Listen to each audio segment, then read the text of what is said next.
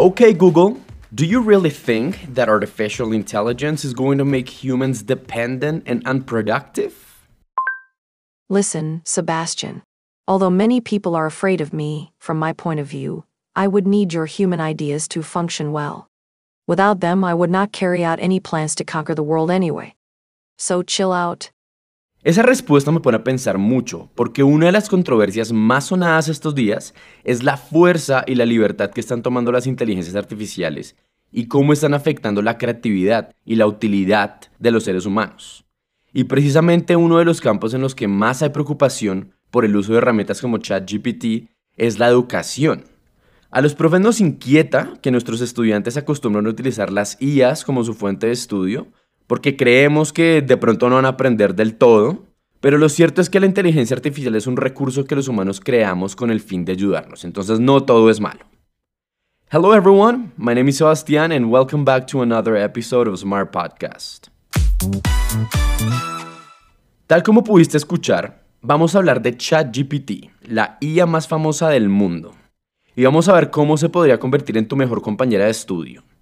Te voy a decir cómo usar ChatGPT para aprender inglés, pero hagámoslo más interesante. Vamos a pedirle al chat que nos dé sus razones y vamos a discutir lo que nos diga. So, are you curious to hear what they say? Bueno pues, de acuerdo a la IA, hay varios tips de aprendizaje de inglés con ella, como conversaciones simuladas en inglés, corrección de gramática y vocabulario, aprender sobre la cultura y costumbres. Discutamos las que suenen más interesantes. Vamos a hablar de la corrección de gramática y vocabulario.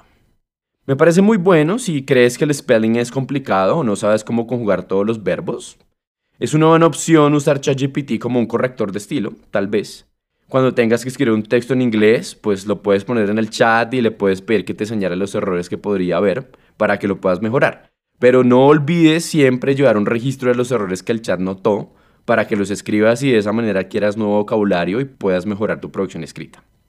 También, según ChatGPT, podemos aprender sobre juegos de palabras y expresiones idiomáticas, o como decimos en inglés, fixed expressions and idioms. Esta alternativa está genial, porque a mi punto de vista, conocer dichos y frases típicas es tal vez lo más complejo, porque son modismos y expresiones muy culturales que se adquieren siendo un nativo únicamente. Sin embargo, si uno le consulta a la IA que le enseñe idioms comunes o que le explique el significado de ciertas expresiones, pues podríamos llegar a comprenderlas mucho mejor y todo al alcance de tu celular, sin la necesidad de viajar a otros países. El otro consejo que me llamó mucho la atención es el de hacer una interacción de preguntas y respuestas en el chat. Suena bastante útil si tenemos en cuenta que cuando estamos aprendiendo una segunda lengua, especialmente inglés, nos enseñan a hacer preguntas y muchas veces no sabemos cómo construirlas porque se nos olvida o porque no las practicamos. Entonces, hacer preguntas de práctica en ChatGPT te va a ayudar a memorizar la forma correcta de las oraciones y aparte también te va a hacer mejorar tu comprensión lectora. La IA también sugirió que le pidamos recursos de aprendizaje. Pues eso está bien si tenemos en cuenta que las inteligencias artificiales son bancos de conocimiento que los humanos hicimos. A veces no sabemos cómo mejorar una habilidad de nuestro idioma, por ejemplo el speaking, pero si vamos a ChatGPT y le pedimos que nos muestre enlaces de páginas web o que nos dé consejos de práctica, es como preguntar a los expertos una sugerencia. Lo bueno es que esto es completamente gratis, a diferencia de hace unos años cuando tenemos que pagar para obtener todos los recursos. Obviamente tengo que aclarar que un chat no va a reemplazar a un ser humano nunca, y mucho menos un profesor, porque la complejidad y la sensibilidad que tenemos nosotros jamás la tendrá un computador, ¿no?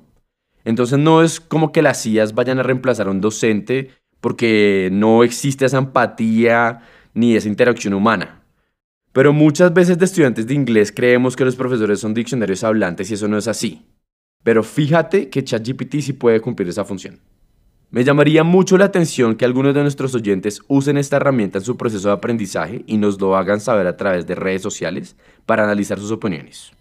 Por eso les quiero invitar a que nos sigan en TikTok e Instagram en nuestra cuenta @smart_academia y en YouTube como Smart Academia.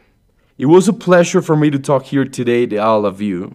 Y recuerda, piensa en grande, piensa smart.